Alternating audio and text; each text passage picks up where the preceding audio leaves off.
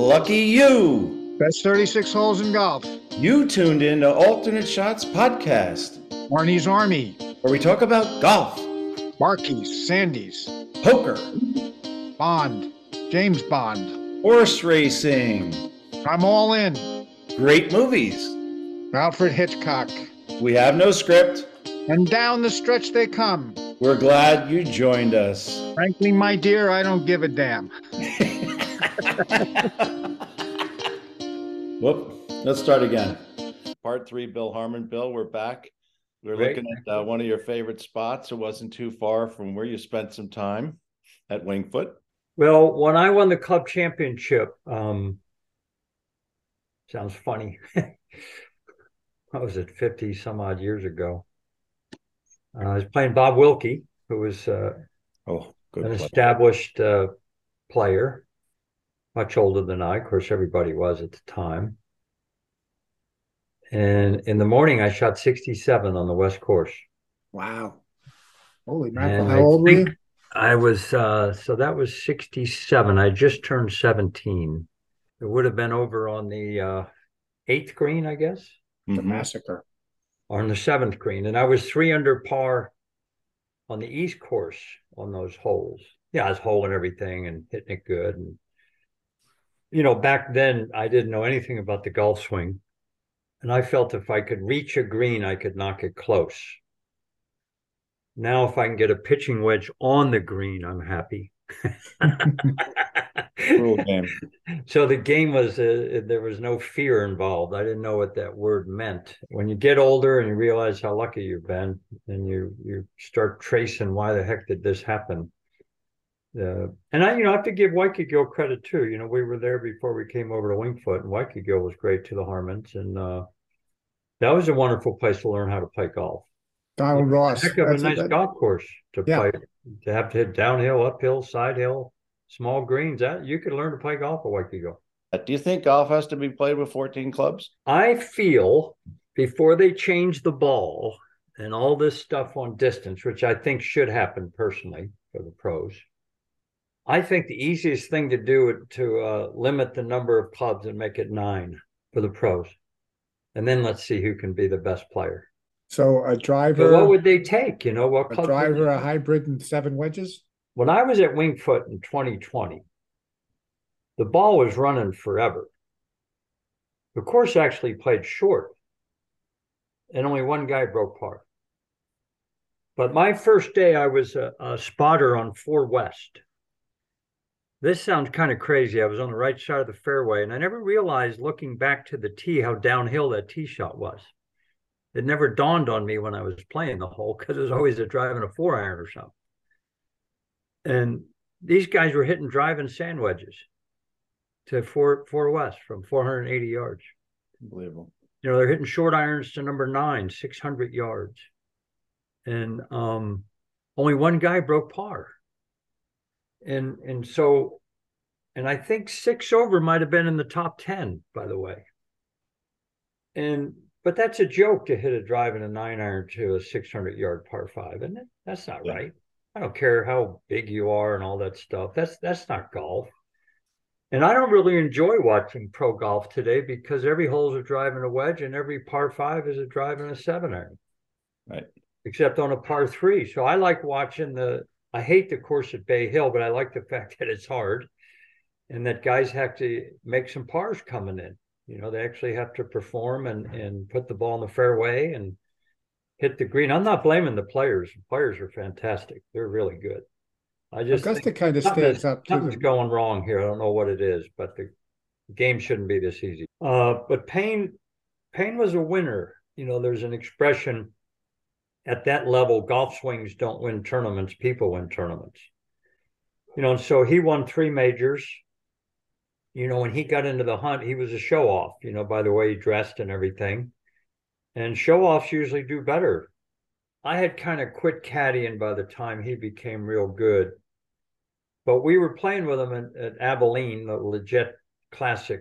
So this is a story that comes to mind. And he drove it in the left rough on the 18th hole. And he had tree trouble. There weren't a lot of leaves. There were just these branches. And he kept taking these practice swings. And it really inhibited his backswing. And you guys play enough. Let's say there's a limb that makes you shorten your backswing 50%. You know, you take 20 practice swings and 20 practice swings, and when it finally comes to the ball, you hit the limb in your swing. You do it almost every single time. Yeah. He hit the limb in his swing, and it directed the club, and he whiffed it. And without missing a beat, he screamed as loud as he could, "Strike one!" And so I never forgot that. When you're Paul Tesori, caddying for Webb Simpson or Cam Young, so this week you're in Texas at the Valero Open. Next week is the Masters. Yeah. How's that like? I mean, some of these guys have net jets. Do you get invited on the jet? Do you have to get to the place? Well, there were no net jets. Right. Net jets when I was out there.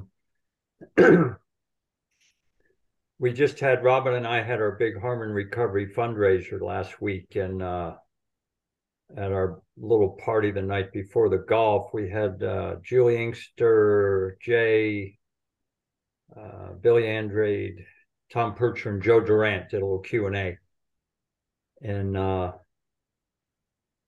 Jay mentioned sarcastically that it was very difficult early on when he started playing the tour in the early 70s, when the jet showed up about 15 minutes late and the champagne wasn't quite chilled properly on the flight home after missing the cut. Of course, he was being sarcastic because it wasn't that way back when they started. And my question to them was, I always like to ask questions that they haven't heard before, because these guys have been playing, and Julie have been playing competitive golf 40, 50 years. And I asked them what their lowest point was when they knew that they weren't good enough anymore. Because they all go through it, by the way. We're talking about Justin Thomas, who, if he finishes 15th, we think he's had a bad week. Because they've all gone through it. And so it was very interesting listening to, in the middle of a slump, how down they got and everything. And so Julie Inkster's, she went first, and hers was fantastic. She talked about, she'd won 3 U.S. amateurs in a row, I believe. She was, but she was a mother. Back then, there were no daycare centers, and she was playing bad. And she said, just think of this. I was a bad mom, a bad wife, and a bad golfer all at the same time. Asking me if I ever got on a net jet from the Valero tournament. No, we drove through the night, unfortunately with some help probably. But back then that was kind of the fun of it to me. I look back on, I think we all look back on days in our lives when we had nothing, but we didn't know any different. So you just get it done. And so I look back in the caddy days when I started, we didn't make any money. Nobody really had any money, but we all took care of each other and we traveled together. And I thought it was the time of my life. I was having a great time. So when you work at nice clubs like I do, and you see people that supposedly have everything, and for my value system, some of them have nothing. They got houses and they got this, but they don't have happiness. So I don't look at, my gifts in life come wrapped in different packages, and they're not things, they're experiences and stuff. So I like listening to how it was before people got good or before they became successful, because everybody had to go through issues and problems and stuff. And Jay Haas's comment was interesting. He said, I never wanted to get comfortable. I wasn't good enough to be comfortable. I'd have an edge all the time. I'd always be striving, because players are coming up that are probably better than me, and I got to ward them off. That's why I get a kick out of players say I get tired playing 3-4 weeks in a row. Yeah.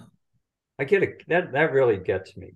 But to your point, Bill, it is interesting what makes these new golfers tired. Bob Golby had a 3-year stretch where he played 39, 39, and 42 tournaments. Wow. And now if they play, well, God, I got to play these 3 FedEx Cups in a row. you know.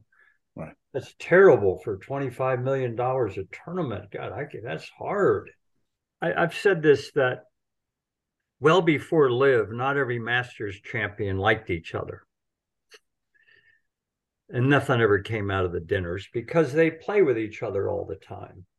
You know, when I caddied for Mike Gilmore the last round of the U.S. Open in 2020 when he was a marker, he played with Abraham Ancer. And I thought Abraham Ancer was one of the coolest guys I ever met in my life. I loved him. Terrific guy. Unbelievably good guy. So just because he goes to Live, that's going to wipe out my memory of those 18 holes? No, doesn't. He's a good guy. My dad had this kind of figured out years ago. Everyone used to say Augusta was a hooker's course. And he said, yeah, but all the trouble's on the left. Demerit was a fader. He won 3. Nicklaus was a fader. He won 6, you know. So this notion that you have to hook the ball at Augusta, but almost every hole, jail is on the left, other than 18 that I can think of. I always thought one of the oddities in golf is that every double green at St. Andrews, if you add up the number of what the hole is, it always came to 18. It's true. Yeah. The second green And has the 16th. 3 and Score doesn't add up to 18 on those well, two on either holes. one of them. That's right. That's right. That's right. It's the one thing that you'll always want to be thinking about, your relationship with Winged Foot. I think Winged Foot in this country has been the most influential club in the history of American golf because of its relationships with the golf pros, and it's a golf club. And all the people that Winged Foot has mentored, all these young kids that come and go on to be great pros at every other club in the country, and then they branch out from there. I believe Winged Foot has changed the course of golf more than any club in America. When you look at the pros that they've had, assistant pros, and gone on to be great pros and great players all over the place. And I remember when I was there last time asking some of the pros, how often do you play? They go, 3-4 times a week. I don't play 3 or 4 times a season, you know. And so another little feather in your cap, you know, Katie, PGA Merchandiser of the Year. She came there as a 22-year-old intern, right? Now she's a PGA Merchandiser of the Year. That says a lot for the club. That says a lot for the people there. So I think Winged Foot has influenced golf, not modern day golf the way it is now, because clubs are different. And I get all that. I work at one that's different. But Winged Foot has had more influence on the real golfers, in my opinion, than any club I've ever been around. Nothing's even close to it. But it's a golf club, and it's revered and it's respected, and they allow the pros to be golf pros. Most people didn't turn pro to fold shirts, you know. And it did all of that without a driving range. Unbelievable. The worst driving range. This has been extra special, Billy. Thanks, I don't guys. know how it could be extra special after we did the 3 episodes earlier last year. I just, you keep amazing. And we have so many people that are asking us, when's Billy coming back on? Well, I can't wait to get back. I'm the lefty you can bring out of the bullpen when you don't have any other guests. Well, we want a lesson in the bunker, one-handed lesson. When I get back, we're going to do it. Winged Foot has influenced golf, not modern day golf the way it is now, because clubs are different. And I get all that. I work at one that's different. But Winged Foot has had more influence on the real golfers, in my opinion, than any club I've ever been around. Nothing's even close to it. Why are you laughing? Well, at least we have the laugh to add at the end. Right. We've gone from 12 handicaps at this to 19 handicaps in just a week. That's what happened. Somebody changed my grip, and the next thing you know, I can't do the podcast anymore. I felt like I was in the first row of the first pew at church right during the sermon. And your brother was poking my brother was making me laugh.